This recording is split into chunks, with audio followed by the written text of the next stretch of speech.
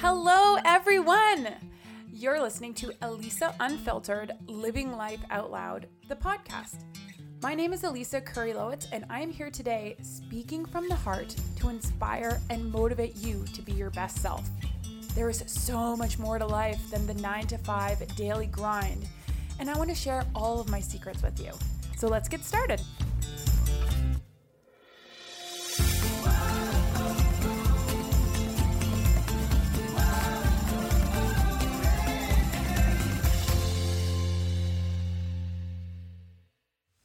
Hello, everyone. Today it is Wednesday, October the 14th. October is here, fall is here, and I don't know, wherever you're listening in the world, I just hope that you are having an amazing day today. I'm just going to share my gratitude and share my feeling of happiness and joy that I'm experiencing in this moment, recording the show today. I have an amazing guest, and I'll get to that in a second. I just want everyone just to sit and appreciate one thing in your life. Just take a deep breath in, feel the appreciation of the day.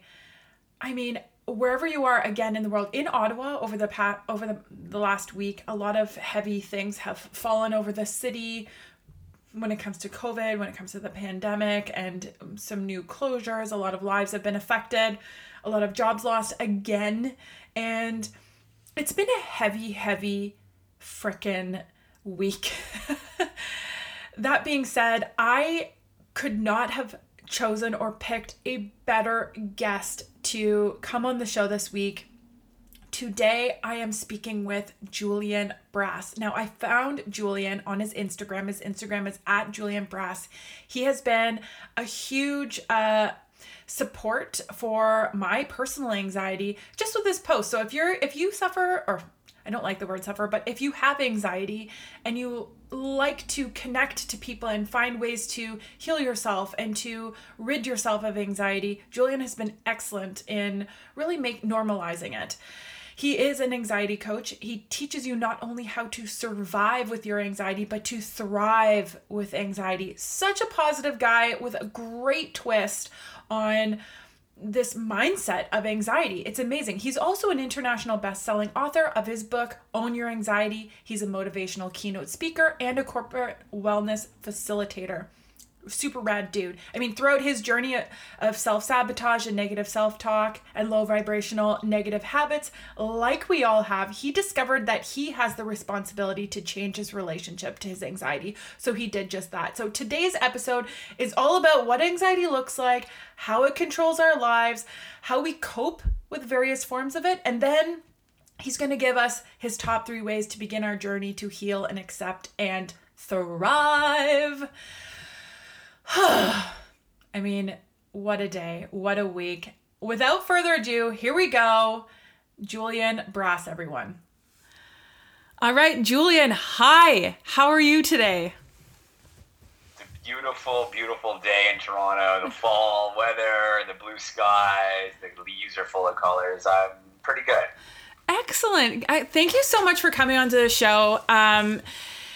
You are a huge inspiration. I actually found you on Instagram, and you made a few posts, I'm going to say like 4 or 5 months ago, that really hooked my attention because I was feeling super anxious, and I do suffer from anxiety. And you really spoke to me about how to empower or use my anxiety as a superpower, essentially, which is one of your key messages on the gram. And I knew right away that I needed you to come on the show. I was actually nervous for some reason too. I had anxiety about asking you. But then, and of course with my ridiculous schedule, I missed an email, I put off the podcast, I didn't do anything to help, so I apologize for that. Hey, you know what? That's all good. But regardless, I'm super happy that you're here. I didn't realize you're in Toronto. I'm in Ottawa. Did you know that? I did. Okay. I did. I always do research before I say yes to a podcast. So fellow Ontarian. Awesome. Yeah. You guys are in like major lockdown right now too, because we just had that second closure craziness. Yeah, a lot of the good stuff's closed down. Yeah, super. What a bummer. So let's get into this. Let's talk about this. As an anxiety coach, what is an anxiety coach? Let's get into that. What do you do? Yeah, so basically it's an evolution of who I work with. So I worked with, before I wrote my book and published my book, Own Your Anxiety, which, you know, has been published in a couple languages, and it's helping people around the world. I'm really grateful to be able to say that. Before the book came out, I was doing a lot of coaching.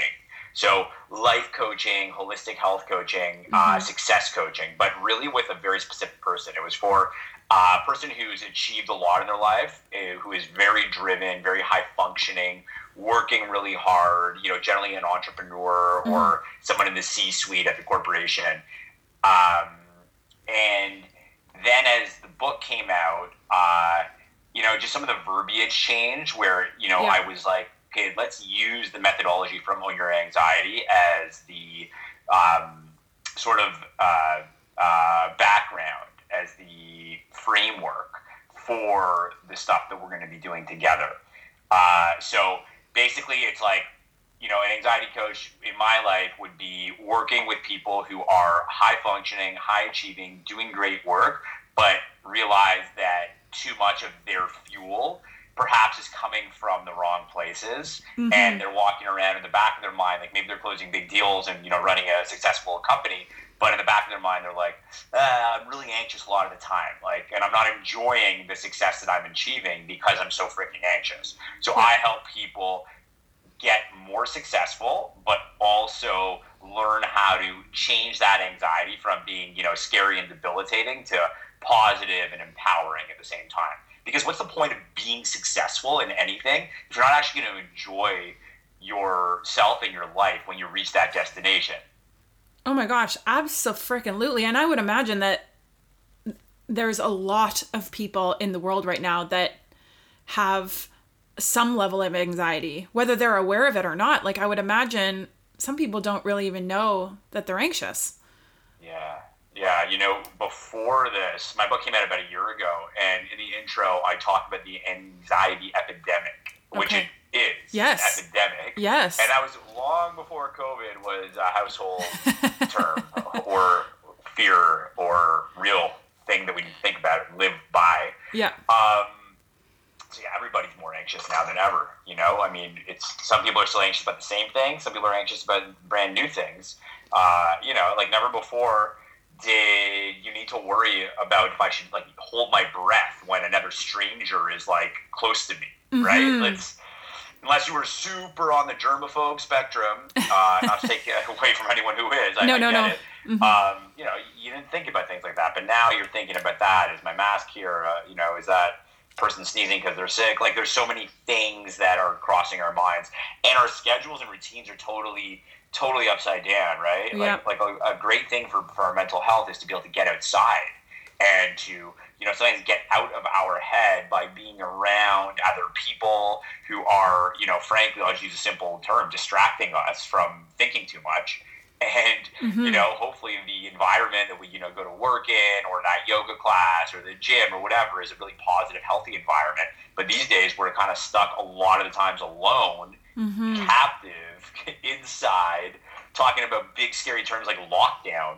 You know, it's like, what does that do for our mental health? You know, every single thing that we do, think, or say affects what happens inside our minds and our bodies and our spirits. So we got to be super cognizant of that. So with that, what is anxiety? What is it? And how do we know that we're having it? What does it look like? So, you know, it's funny. It's this term that we like all know so well. Yes. But it shows up to a lot of us in different ways. That's the irony of anxiety. You know, and some people have severe clinical anxiety. Some people have anxiety that could be shifted by making lifestyle changes. My work is it's not for people who actually need true clinical help, because, you know, I'm not an MD, I'm not a licensed, psychiatrist, psychologist, psychotherapist. I go about it from a very alternative way. Yes, it is rooted in major science, research, and collaborations from the Western medical world, and also from a ton of collaborations and living and learning from Eastern philosophy in the Eastern world, and I kind of bring it all together.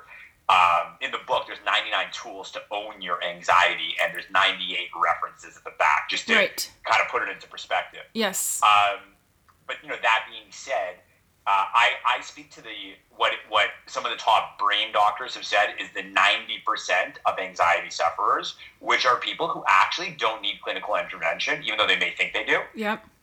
What they need is to make lifestyle changes and to get in the driver's seat of their own life. So coming back to your question, anxiety is something that shows up to different people differently, right? Like what is anxiety? Well, is it to the person who only gets anxious when they're going to speak on stage? Mm-hmm. Or is it the person who's anxious when they get out of bed in the morning, mm-hmm. right? Anxiety shows up in different ways to those two people. Generally speaking, the root cause of anxiety is from fear of the unknown. Right. So it's some type of fear based on some sort of unknown. Right. And what that unknown is, again, becomes a very individual experience. It comes down to, is my unknown, I've got 500 employees, and if I don't close this deal, I'm going to lay off 250, or is my unknown, I have a 3-year-old son, and I'm really worried about, his learning development and how he's socializing with his friends, or lack thereof. You know what I mean? I do. Or yeah. my anxiety comes from, the fact that I'm 50 pounds overweight, and every time I try to lose the weight, I'm great for a week, and then I can't stick to it. Yes. Right? And now I'm anxious about my health. Yes. My anxiety could be from my relationship, right? There's so many places. But generally, the one unifying factor, Elisa, is that it's fear of the unknown. Yes. That resonates with me. I mean, that's kind of how my anxiety started. I used to compete for Canada and freestyle skiing, and I started to have that pressure, right? So a performance pressure, which was also fear of the unknown, because I wanted an outcome. I didn't know if I could achieve it. But then it also kind of stemmed from fear, a little bit of trauma, a little bit of shame, a little bit of, making assumptions. And I started getting into the habit of looping in this anxiety loop. That's kind of what I called it. It was like a cycle of anxiety where I would talk myself into being anxious and then talk myself out of being anxious. And that feeling in my body resulted in, like, anxiety to me is heart palpitations. It's jitters. It's lack of concentration. It's hard to sleep. It's, binge eating. It's starving myself. It kind of looks like a lot of things. And I know that you have, you had a big wake-up call as well in your life, where you started, like, you realized you had severe anxiety. What did that feel like in your body? Sure. And I'm going to actually, you said something that kind of brought up an idea that I'm going to sort of, piggyback on that and then answer the question. Sure. Great. That's okay. Yeah, okay, awesome. Totally. So, competitive skier. First of all, that's freaking cool. Good for yeah, you. Thanks. Bravo. Yeah. Woohoo. That's so cool. I might have to ask for some ski tips because I love skiing, but Done. I'm certainly amateur. Okay, so my book, my work, my online courses, my clients, corporations who come to me to train all their employees about how to master their mental health, it is all built and predicated on the idea that if professional athletes and professional musicians and actors, people who are in the public eye, are able to take the fear of anxiety and the fear they feel when they feel anxiety and the debilitative side of that, and the negative self-talk, if they're able to take all of that, which, like, to keep it super simple, let's just call it negative energy. Okay. If they can take all of that negative energy and then literally learn how to channel it to become positive, focused, concentrated, charismatic, dynamic, can't hold me back energy, Yeah. which is very much what happens with professional athletes and performers when they go on stage, right? Then anxiety becomes their superpower. Right. Anxiety becomes their secret edge, right? Like, I know so many professional athletes, and I've worked with some, and I've worked with performers as well. And, you know, it's like when that shift happens, right? Because in the dressing room before the race or in the green room before the show, right? Like, people are getting in the zone. These professionals are getting in the zone. You know, they're like hitting themselves a few times. They're getting pumped, right? Like, absolutely. In it, man. Maybe they're blasting their favorite track and they almost want their adrenaline to go. So sometimes it happens because it's like self-induced anxiety, which is super facilitative.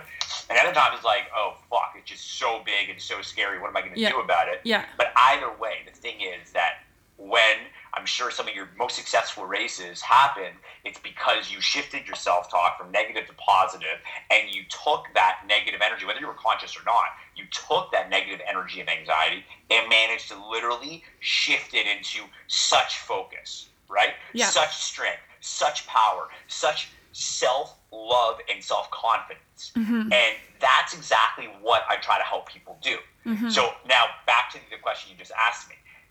How did I learn about that? Well, that's because 12 years ago, I moved back from living in Silicon Valley for a few years to Canada to start up an old business, which I ran for 9 years, and then I sold it in 2017.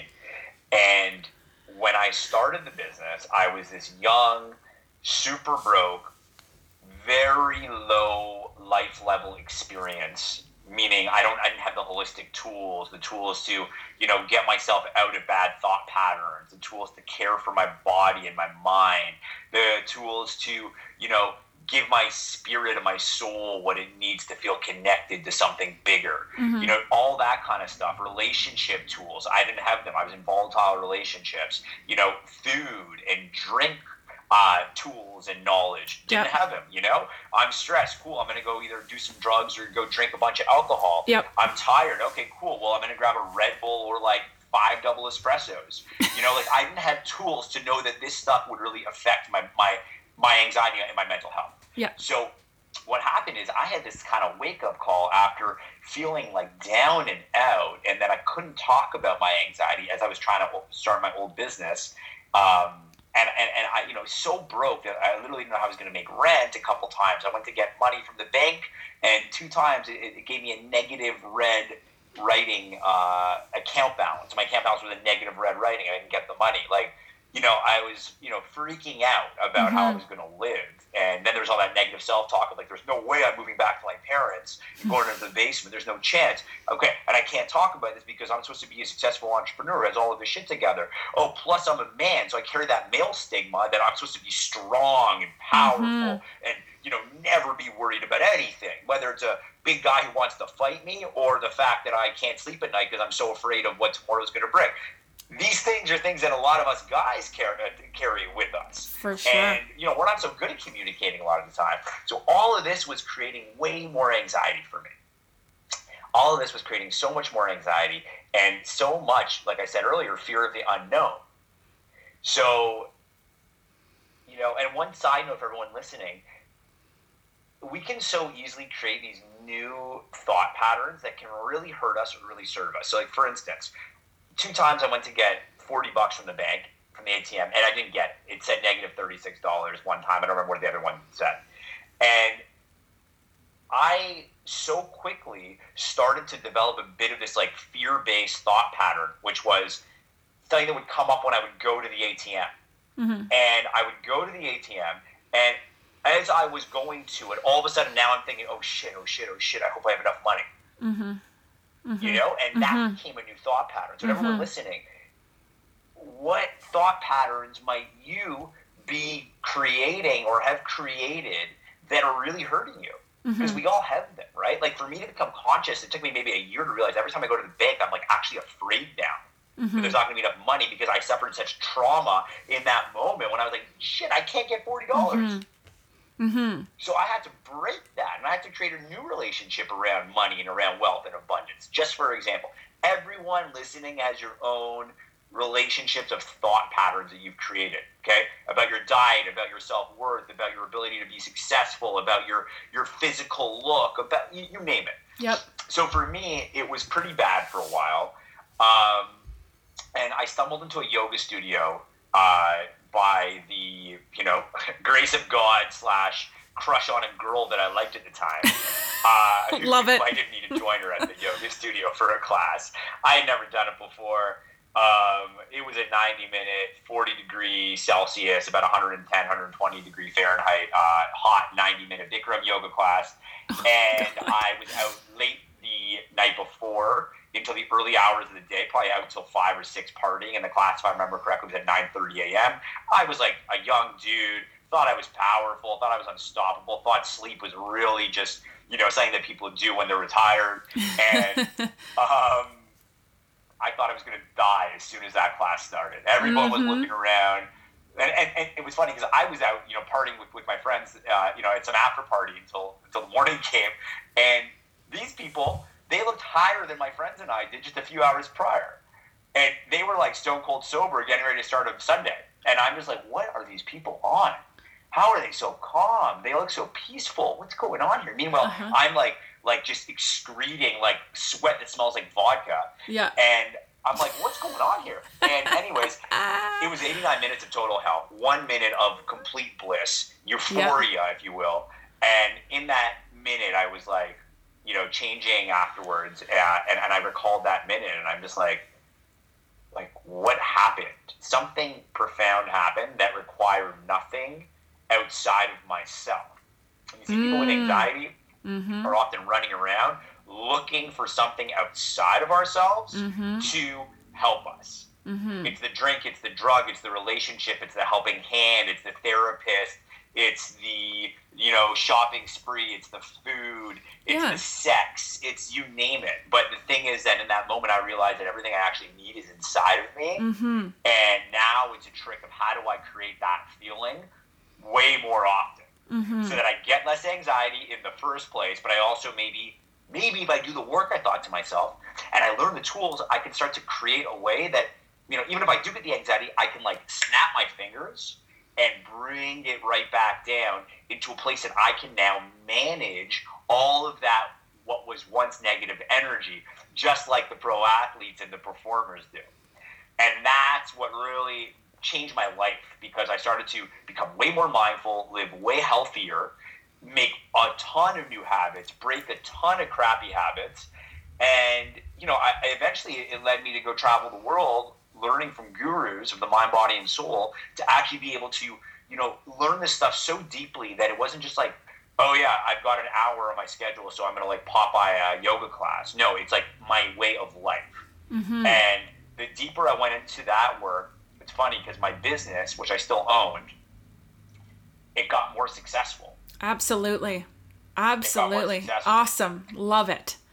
I bet you everything really lifted up. You lifted your vibration. You got it. And the lifting of a vibration is a real thing. A lot of people think that's just hippie talk, but no, we're all on a vibration. That's why sometimes we say oh yeah, he's my vibe or she's my vibe, or oh yeah, they have great vibes. And sometimes it's oh, that person's just not my vibe. We're all on this vibrational frequency. And we need to become aware of whether or not I want to, what vibe do I want to be on, and who do I want to be associating with, because they all have a vibe too, and their vibe may affect my vibe. Absolutely. So, my vibe did lift up a lot. And, listen, for everyone listening, I don't want you to think I have all my shit together 24/7. My vibe lowers and my anxiety comes back, and I get stuck in negative thought patterns too. It's just that I have tools that are almost reflex-like to get me out of it so that I can be the human, the Julian that I want to be. And, that's what all of my work is about. It's not come here, there's a button you're going to push and your life is going to be forever changed. No, come here, there are tools you're going to learn and your life will be forever changed. Oh, that's very impactful, because as we are human, like for me as an awareness coach, I teach people how to become aware and how to pay attention to their mindsets. And just because we do this work, I've said this many times, but just because we do this work doesn't mean we're above it. Doesn't mean that we don't have to continue and we're not on our own personal journeys. It's just, however, we can empathize and have some compassion and teach people the tools. It's really important to distinguish that. Like, and you are likely learning every single day new levels or new ways or new pathways. Like, our journey isn't linear. It's very frickin' up, down, around, backwards, forwards. And that's a really powerful thing. And it's a very vulnerable place to be, is to say, like, yeah, I have anxiety. Like all trauma, like all addiction, like all negative vibrations, to be able to sit with yourself and understand and accept that this is actually happening. Is that kind of phase one here of this? Like, for anyone that's listening that feels like they might be anxious or has suffered from anxiety in the past or doesn't really know why they feel off, how do we move forward with this? Like, what's phase one? Okay, so when I do my my live trainings and my webinars and my keynotes and all that good stuff that I love to do, just love to get on and like serve people and teach them. Yeah. I often start with this analogy that anxiety is your life alarm. So, we all have smoke alarms and fire alarms in our homes. Anxiety is your life alarm. Okay. And it rings because there is something that your anxiety is trying to tell you. Okay. Right? So just like a fire alarm. So it's like a red flag, sort of. What's that? Like a red flag sort of feeling? Well, imagine you're sleeping, okay? You're in the middle of a great sleep. It's 4 a.m. and then all of a sudden you hear ring, ring, yeah. And it's your fire alarm. You hop out of bed and you go look at the fire alarm, and you don't look around for fire in your home or smoke. Instead, you grab your nearest baseball bat and you start whacking the fire alarm to try to break it and shut it up. That's what most people are doing with their anxiety. Okay, I got you. Love it. It's holy shit, I need another pill. Holy shit, I need a bottle of red wine or a couple shots of vodka. It's like, my God, like, pass me the tub of ice cream. I've had a hard day and I haven't been able to relax. I just got a promotion and all I'm thinking about is how I'm not fit for this promotion. Yeah. And what an imposter I am. Right. You feel me? Yes. It's all that kind of stuff. So I believe that anxiety is the life alarm. It is ringing, trying to tell us something. Mm-hmm. And sometimes it's as like polarizingly obvious as, you only have half a cup of water a day. Well, you're dehydrated. Yeah. Or, you're drinking a couple bottles of wine every night and you're, drinking coffee all the way through the day until you go to bed. Like, I could fix you in 2 seconds. You can fix yourself in 1 second. You don't need me. It's like basic, just become mindful. But that's where like the life alarm concept sort of, creates sort of an initial awakening for an individual. After that life alarm awakening, then it's time to start looking at, well, anxiety is usually coming from one of two categories or two buckets. One is physical, and it's all the stuff that, you can quickly look at yourself. If you have some training or you're working with somebody who does some training and realize, okay, it's a deficiency of this thing or it's too much of that thing. It's very physical, right? Like if any human who does zero exercise, zero, starts to go for a walk for 15 minutes a day, they're going to get massive breakthroughs in their mental health. Okay. Just as a very basic example. Yeah, gotcha. Okay, but the other bucket is metaphysical. So meta meaning outside of the physical realm. And that's when we have to start doing more of that inner work, more of that, like, how am I living my life? Am I in alignment? Am I living to my values? Is my relationship serving or hurting? Is my career serving or hurting? Do I love myself? Do I got to work on my confidence? Is my weight, really, really getting to me? Am I always putting myself down? If the answer is yes, okay, how do we change that? So am I holding on to shame for something that happened in my past, or is there some trauma that I'm not willing to look at and work through, but really it's lingering and it's like this chip on my shoulder every day of my life, and I now snap sometimes or get really anxious sometimes, because I haven't done that work that really could change everything, for example. And that's the metaphysical stuff. It's stuff that we got to do more inner work or work with a professional to figure out. And I just want to say that I don't want anyone listening to think that you're alone if you haven't done this work or it's new to even think about this kind of stuff. You're not alone, but this is the beginning of your transformation. Yeah.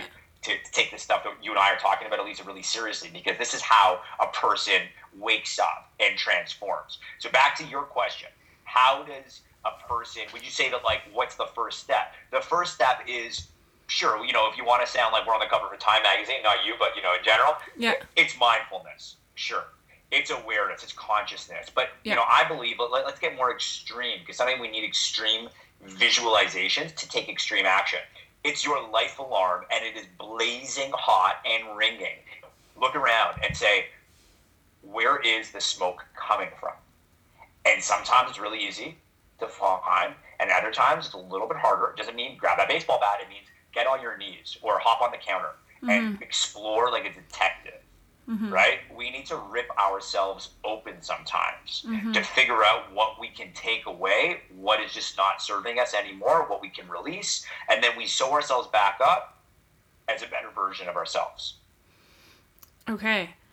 So I really like that life alarm analogy and but sometimes I find my anxiety response, or when I'm feeling anxious, is more like a low grade, like picking of the scab, sort of like, hi, I'm here. Like, I've had massive wake up calls myself, and I have had like those big red blazing moments as well. And like actually recently with this COVID thing and with all my work stuff, I started to personally feel anxious, and it came across as kind of like just, I couldn't take a full breath. And then I realized that I wasn't even allowing myself to take a full breath. I was almost keeping myself in a place of pain. Like I needed to stay there for a little bit. And then so that's kind of like leading into my next line of questioning for you is when we have this low grade stuff, or when we have stuff that we are tolerating, anxiety that we are tolerating day to day, like why do we go against ourselves in that way? Why is it so difficult to acknowledge that is anxiety and choose a different path? Yeah, great question. For one, it sounds like it's because we create new habits around that, and all of a sudden that becomes our new normal. Okay, yes. For sure. So when that becomes our new normal, all of a sudden it's like, okay, well, this sucks. I have this feeling, but, I felt this way yesterday and the day before, and last week. So, like, just, it's just how I am. Mm-hmm. It's just how I am. And then all of a sudden we're giving ourselves permission to be like how we are, which, is so much putting us on the road of slow, steady demise when we start to say it's just the way I am. Oh, that's one of my biggest pet peeves is like, oh, that's just the way I am. Oh, okay. Like, sure. That's the, yeah. Yeah, no, I mean, it's the way that we allowed ourselves to be for a long time, and then we created that part of ourselves. Yeah, it's just a belief of denial. It's just that stems from a deep-seated belief system that we're unwilling to look at more closely with a magnifying glass and actually take responsibility for the way that we feel. It's a very interesting paradigm there. Exactly. Yeah. So, okay. So your question again was, like, I go on tangents. Why do we go against ourselves? Like, why is it that I even in the moment knew, for me, when I realized that I was having a bit of anxiety and it was affecting my day-to-day decisions and affecting my, like, I'm a runner. I run often. I would say I run on average 4 to 5 days a week. So I'm pretty consistent. And I had realized that I hadn't gone for a run. I hadn't been doing those things that are part of my self-love practice. My anxiety was starting to come up. And then when I had the awareness that it was there, I still didn't want to change it. I chose to stay. So why is it that we go against ourselves? Is it just the human condition? Great question. Yeah. Okay. Yeah, I'm good. Let's ride that way for a second. So there's a lot of belief that it's a survival mechanism that our ancestors passed on to us. Yep. That we actually thrive by being in a state of worry in some capacity, and that it's more natural. It's to be in this state of worry and panic and fear than it is to just be sort of positive.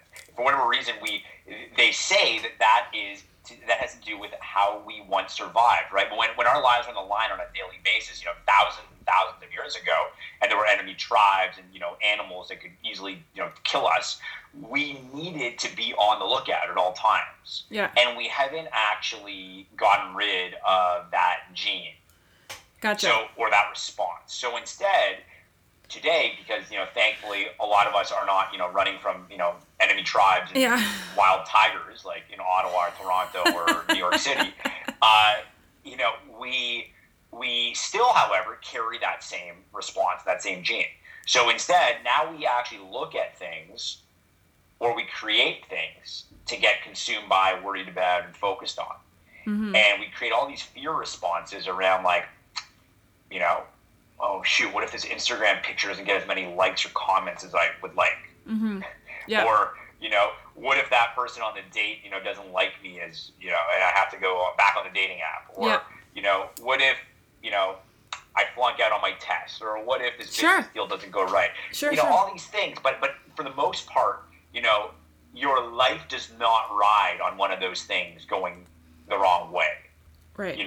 Literally your survival, your life does not. So therefore, we get used to thinking and feeling and allowing ourselves and giving ourselves permission to feel in a state of panic, state of worry, state of anxiety. So it can become very easy when we're walking around with a tight chest all day long to not give ourselves permission to breathe, because we don't give ourselves the time and the space to just slow down and not look at our phone for 3 breaths, and instead focus inward on making the decision to take those 3 breaths. Or one of the tools I talk about in my book is it's what I call decide when to decide. And so decide when to decide. How many people listening, you, me too, have challenges with decisions? Yeah. Instead of actually, booking a meeting with ourselves and putting it into our calendar and saying, I'm going to decide between 2 and 3 p.m. by actually grabbing a piece of paper and a pen or my computer and maybe a spreadsheet or a Google Doc, and I'm going to map out everything that this decision that is weighing me down for the past 6 months or one day, either way, it's going to weigh you down. I'm going to do all the analysis needed to make a really good decision about this. But until it's my meeting to decide about whether or not I'm, moving to Costa Rica, or whether or not we're going to have children, or whether or not I'm going to buy a new piece of property, or whether or not I'm going to actually commit to working out 5 days a week and losing 20 pounds instead of thinking and beating myself up all day, every day that I need to start working out and lose 20 pounds, I'm going to map it all out in my meeting with myself. And I'm committing to myself that at the end of this meeting, I will have a go-forward plan. Just like every meeting that has ever been created for every single business that has ever happened in this world. And by business, I also mean not-for-profit. I mean government organization. I mean, guys, everything that we look at, listen to, sit on, breathe in pretty much is based on someone who had the decision-making muscles to say, we're going to make a decision about this, and then this is going to be the conclusion, and then we go forward. So you see, often though, we don't decide to decide. We don't decide when to decide, right? Instead, we're just walking around with that. We also don't even know that, hey, maybe I just got to decide to breathe. Maybe I just need to decide that, okay, and by the way, I totally get what you said. You said for you, it's running. That's part of your self-love practice. Like for me, it is practicing yoga. Okay, I still do stuff for my muscles, 4 or 5 times a week. I love TRX. I love doing body weight training. chin-ups, you name it. Yep. But, like, that is more for, like, my muscles and my ego, I'll be totally honest, Okay. than it is for my fair. mental health, per Yep. se. Yep. Yoga is my mental health thing. Yeah. So there might be, you know, a few days where I won't do my yoga practice, and I might feel different. Why do I slow down? Why do you slow down on running? Well, I think it goes back to that idea that, you know, in a way, there are these genes that have been passed on to us for many, many, you know, centuries ago from our ancestors, where we intentionally, without sometimes knowing it, try to do things that actually hurt us a little bit. Maybe it's fun. You know, like when we were kids, staying up extra late on a school night. Yeah. Maybe it's fun. You know, they say that we have a masochistus, which means a yearning to actually harm ourselves Interesting. in life. Wow. And, you know, sometimes it's very extreme. Of course, Sure. we know, and in my work, I often, you know, chat with people who have, you know, done some sort of bodily harm that is much more extreme than I'm just not going to go running this week, right? Or I'm going to have, like, way too much pizza. But nonetheless, it's all in the same vein of harming ourselves. Yeah. Right? Yeah. So I think we need to ask ourselves, like, personally, what I've learned is that my body is way smarter than my conscious mind. Okay. So my conscious mind might be like, Julian, like, you're on top of the world this week, man. Like, you were doing so well. You know, you're, like, helping people change their lives. Your book just hit the bestseller list. Yeah. You know, one of your investments went really well. Like, things are great. And you don't need to do any yoga, man. Sleep in today. You deserve it. Like, have way too much coffee. Forget about the Tulsi tea and all the water. You know, like, tonight, like, go for some drinks, like, whatever. You know, you don't need any of this stuff. And if my mind allows me to go in that direction, my body, which I said a second ago, is way smarter than my mind. Everyone's body is way smarter than the mind. It's just that we don't really know how to listen to the body. Right. The body will start acting up on it. Right? So I learned, thankfully, over enough highs and lows in my life that sometimes you just got to stop questioning everything. I really like that just advice. Be on autopilot with the things that help us. It's really interesting because, I mean, so many people have that same thought pattern, and the voice might be saying something different, but it's that same loop that comes in. We've both talked about that already. It's almost like, for me, I have this weird relationship between coping skills and healing our bodies, and the things we do to cope with our anxiety or with things, or a negative vibration, or, I don't know, worry, nerves, panic, other synonyms for anxiety. I don't know if you equate anxiety to those words as well, but, and then my favorite word? What is it? Excitement. Yes.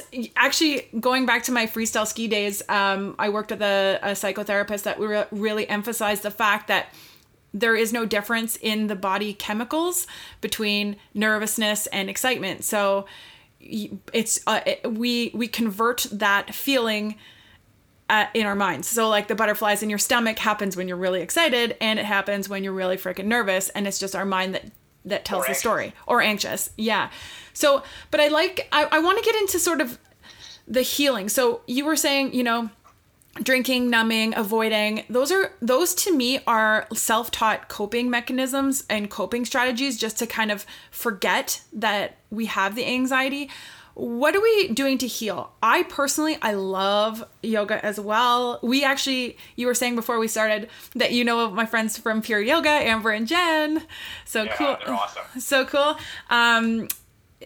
And meditation is another big one for me, which I resisted for years and years. I resisted meditation for years. And then when I started to do it, I was like, oh, is it ever a powerful tool? So how do we move forward with this? Like, can you give me some healing practices? For sure, with pleasure. So once we realize that our anxiety is trying to tell us something, then we say, all right, how am I going to move forward? How am I going to start to own my anxiety, right? And not start thinking, you know, like, how am I going to remove the term cope with anxiety or I suffer from anxiety. Yep. Like, how are we going to stop, right? I think that's so important, because as soon as we say, because listen, it's simple, everyone. If we say, I'm just trying to cope with anxiety, I suffer from anxiety, are you the hero of the story or the victim of the story? Oh, that is so powerful. Absolutely. You're definitely the victim. You're already putting yourself below. Yeah. Exactly. You're already putting yourself down there. So it's a lot harder to achieve anything we want in life, even if it's something as simple as a good morning. Yeah. If we feel that we are coming at it from like being super, super, super low down, like a victim. Yes. Right? Instead, if it's like, oh, thank you for giving me another morning. You look up to the sky and you imagine something bigger than you that just gave you life again. Yes. You're gonna be like, shit, like, okay, like, I feel pretty good this morning. So, okay, how do we take this a step further? How do we heal? We heal, and how do we own? Again, see, I just caught myself. I prefer to say own my anxiety than heal from my anxiety, right? Or how do I thrive? Like, I'm literally in the middle of giving some trainings online, and I call it Thrive with Anxiety. And, it's that same idea. How do we thrive? Because that I could have said, stop suffering from anxiety. Yeah. Instead, I called my training How to Thrive with Anxiety. And boom, it insinuates and activates a different part of our entire mind, right? 100%. Get super excited. Yes. So we need to know the tools, my friend. That's it. That is it. And like, I'm not here to sell my book. Thank God it's a bestseller. So like, I don't need a book sale, but I do want to honestly tell everyone the reason I wrote this book is because I felt like there wasn't anything offered in the world that dumbed down all the different things that we can do to start to own our anxiety and thrive with anxiety and feel better about our anxiety. Yes. So that's why there's literally 99 little tools broken into 3 sections: own your body, own your mind, own your soul. Love it. Each tool is like a page or two, so it's like easy to just read and then like come back to down the road if a couple of them really stick to you. So that's how we start our healing process. Now, that being said, we would need like 10 more podcasts for me to tell you about each of the 99. But I will share a couple that are really important. Yeah, let's do like top. Yeah, let's do your top ones. What's that? Let's do your top ones, top 3. Or something like that. Beautiful. So presumably everybody listening also is able to breathe, and how you breathe, my friends, could be very much impacting how your anxiety is living inside your body. Okay. And to get even more specific, how it lives inside your nervous system. Because we can activate what's known as the fight or flight response, which is essentially what anxiety is. We can activate it simply by breathing into our chest and our lungs. But on the other hand, if we breathe into our belly and our pelvic area, we activate what's known as the relaxation response. Right. One nervous system, different parts to it. Up top in the chest and lungs, the fight or flight area, that's called the sympathetic nervous system. But down in the belly and the pelvic floor, that's where your parasympathetic nervous system lives. So if you want to slow down and activate the relaxation response, which is part and parcel with the parasympathetic nervous system, all we need to do is breathe into the belly and that pelvic area. So why don't we do this together right now? And by the way, it's always, I'm into it. If you want to own your anxiety, it's always better to breathe through your nose. It sends a different signal to the mind, so it has to do with how the oxygen actually reaches the mind. So we're going to take a big, deep inhale from the nose to the belly. Sound good? Yeah. Lisa's already like getting. Yeah, I am here. I am ready. All right, beautiful. Yeah. Okay, so everyone listening, I'm going to invite you to just kind of sit up nice and tall, like I can see Elisa's doing. She obviously knows how to meditate. Nice and tall, let your spine grow long, let the spine go all the way up to your neck, and your neck grows nice and long. Your chin comes a little closer to your chest. Let your shoulders open left to right so that your heart really opens as well. And now just take one big inhale from the nose to the belly. Inhale, direct the air down there for 3, 4, 2, and push up the belly for 1. Your belly should be nice and expanded. And now we'll exhale for 3 through the nose. Exhale, 1, 2, 3. Let's do that one more time because it really feels good. Inhale from the nose, direct the air to your lower belly. 3, 2, 1. And now through your nose, we're going to exhale for 3, 2, 1. And now we'll do one more. Eyes still closed. Everyone inhale, nose to belly, just like we've done. And this time, I invite you to think of one thing that you're grateful for. And see it as you inhale from your nose to your belly. And now we're at the top of our inhale, meaning our belly's nice and full of air. See what you gave gratitude for. And then as we exhale, again for 3, we're going to allow what we gave gratitude for to come closer to us and closer to us. So exhale for 3. Let it come closer to you for 2. Just like a wave coming back home. And you are home for 1. See it. All right. Awesome. Excellent. So that was 3 breaths. And we actually created something very, very powerful there. So when we're feeling anxious, very quickly we can change the body's response by activating the parasympathetic through the breath, and then also by simply giving gratitude, we start to fire all these beautiful things inside the mind that raise our vibration and bring the sense of inner peace and calm. And it's hard to be anxious when you have inner peace and calm. It so really is. Yeah. Sorry? It really is hard. This I suggest doing every single morning to start off your day. I do 10 of these every single morning. Okay, cool. And at the same time, it's just important that everyone remembers that sometimes we need tools that will get our anxiety from like sky high to like super manageable and ownable, and then we direct it to what we want as our superpower. Other times it's about if there's a starting point of anxiety for all people, there's a baseline. Mm-hmm. So we got to ask ourselves, where's my baseline of anxiety, right? Like if I just have a bunch of crazy things happen to me, I'm going to be far more anxious, and therefore my baseline of anxiety is way higher. So one more thing might put me over the top. But if my baseline of anxiety is really low and calm and relaxed, like I just, got off a yoga mat or just finished meditating or journaling or reading a really calming book or listening to, slow, beautiful music that really makes me feel great, right? Yes. All that kind of stuff. My baseline of anxiety is much lower. So therefore, I can actually take on far more things until I get that feeling of like, oh my God, this is overwhelming anxiety, right? So it's important that we do tools like we just did, like when we feel the anxiety, but also to think about how can I proactively get my baseline to a place that feels really good so I can just live in this really good state. Yeah, I love it. Okay, what's number 2? Well, I gave you 2 right now. Oh, number 3. I gave you 2. I just kind of slipped number 2 in. Yeah, you did. All right, number 3. I think everyone really needs to become more and more aware of self-talk. Ooh, I love self-talk. I love talking about self-talk. Yeah, absolutely. It's crucially so. The conversation that we're having by far the most all day, every day, well, it's not with someone else, it's with ourselves. So, do we want these conversations to be things that really make us feel awesome or that make us feel like crap? You're right. And I read about this a lot, and it's such a passion to talk about because our thoughts create our reality. And your thought is the byproduct of, a conversation with yourself. Absolutely. It's that simple. It's a conversation with yourself. Every thought is a conversation with ourselves.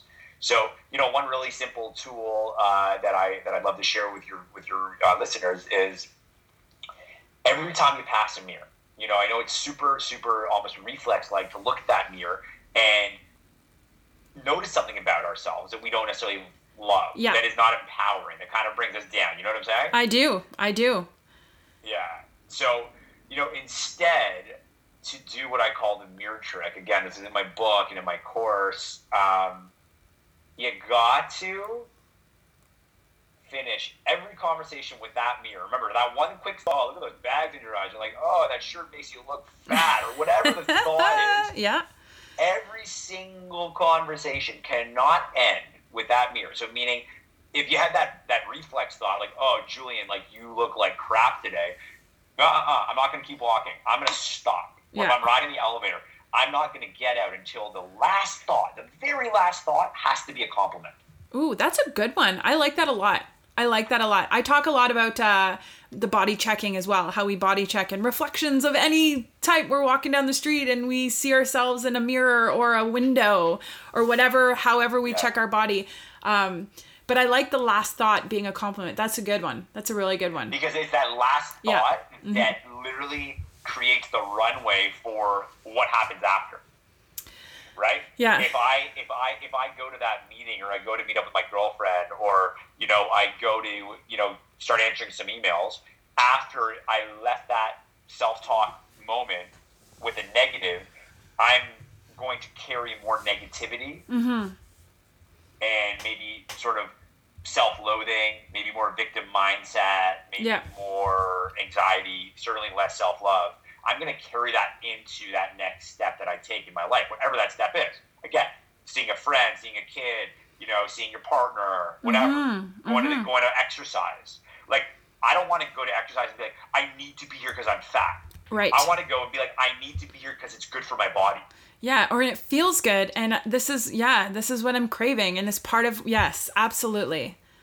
I really like that. Same idea, so it's super important. Same idea. These are really, really great tips, and I really like, I actually really, really like that last, I'm going to use that. I'm going to start doing that, the last thing that you say, the last conversation when you see yourself in the mirror. I like to do 3 compliments in to start the day, where I look at myself naked, like you stand naked in front of a mirror and you compliment yourself, give yourself 3 things. And it's really interesting how... I like it. It is, but it's interesting how it is so challenging at the beginning until you create the habit of doing these things. Like the 3 things you just mentioned are realistically will take less than 5 minutes a day. Like realistically, but it's getting into the habit of actually doing it and committing to yourself in some way. Do you have any tips on how to do this? You did say you breathe in the morning. What's the best way to get into the habit of these types of self-love or self-care practices? It's all about having triggers that literally trigger us to do things. So, you know, what are things that your life just naturally has that could be used as a trigger? This is a positive trigger, not a negative trigger. Sure. A positive trigger. So, for example, waking up in the morning, that's a fantastic trigger. You don't have to think too much. First thing I do when I wake up is this. Yeah. Every time I pass a mirror, I end it with a compliment. That's a trigger. The mirror is a trigger. Yeah. Another trigger that people sometimes find very, very effective is every time I put my cell phone away, I do one thing. I take a breath. I think of one thing I'm grateful for. I compliment myself. Yeah. You know, I have an affirmation. Another trigger for people is when I put my hand on a door handle. Yeah. I use that as an opportunity to give something positive. You know, take that breath, gratitude, whatever. So I'd say the easiest way to do this is then just identify a couple of triggers and go with that. I really push everyone I work with to make mornings the most sacred time, because the morning sets you up for your day. And your day becomes your week is your months are your years, and your years are literally your life. But it all starts with something as small but huge as, what do you do in the morning? Amazing. Okay, so we're going to have to do another show at some point to keep going, because I have a whole lot. That just started a whole nother line of questioning. However, we're getting to the time where we need to sort of wrap this up, but I do want you to let everybody know, how do we work with you? Like, how do we get more of you? Like, for me, I'm going to be a loyal Instagram follower forever. And your book is now audiobook, which I'm super excited about, because I'm an audiobook kind of gal. So where can we find you? It's a great audiobook. The only problem is that the freaking narrator has this annoying voice. That is it you? Are you the narrator? So hopefully you're all okay with it. I love it.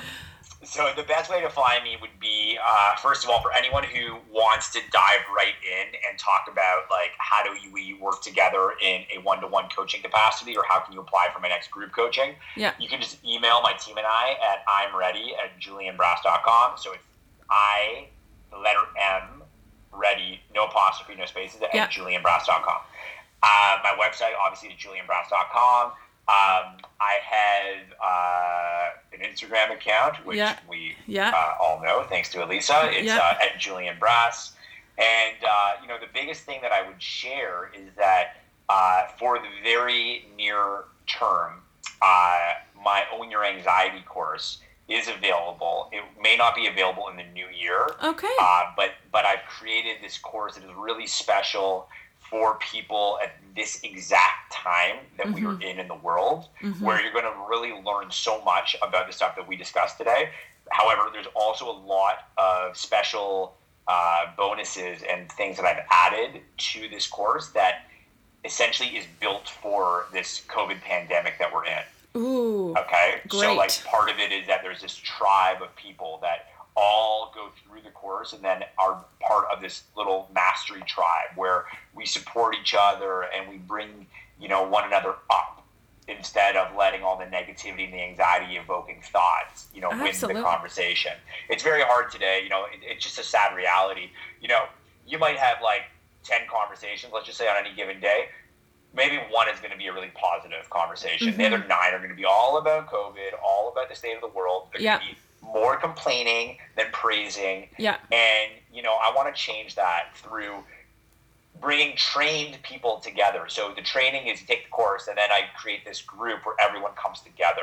So you can find that out as well. You can either email us at imready@julianbrass.com or visit julianbrass.com/OYA-course for the course itself. I'll have all those links in my show notes. How's that sound? That sounds amazing. Community, like-minded people, that's exactly where I want to be. And I'm so happy that you have come here to share your wealth of knowledge, talk about anxiety, normalize anxiety, and give, really, really great tools to help lift our vibration, baby. That was awesome. You go. It's an honor to be here. It was so nice chatting with you. You're really easy to talk to. I loved everything you had to share, and your questions were fantastic. Oh, great. Thank you. I just hope that we really helped your listeners. Because, absolutely. We're all here to share and serve and spread light in our own way. So, everyone listen. Grab the book. The last thing you do is grab that freaking book because it can change your life. I promise you. Get on your anxiety. You won't regret it. I'm downloading it today. Thank you so much. Thank you. Okay, that's all for today. I want to thank my guest again, Julian Brass, for all of his amazing insight and motivation to take responsibility for our own lives. Love it. We also forgot to mention that he does have a free training starting this November, so I'm going to link all of the ways you can connect and work with Julian in the show notes. If you haven't done so yet, please go to Apple Podcasts or Google Play and subscribe, rate, and leave a written review. Follow the show on Spotify and share on your social media. Tag me at Elisa Curry-Lowitz. Thank you all so much for listening. Have the best day, everyone. Until next time.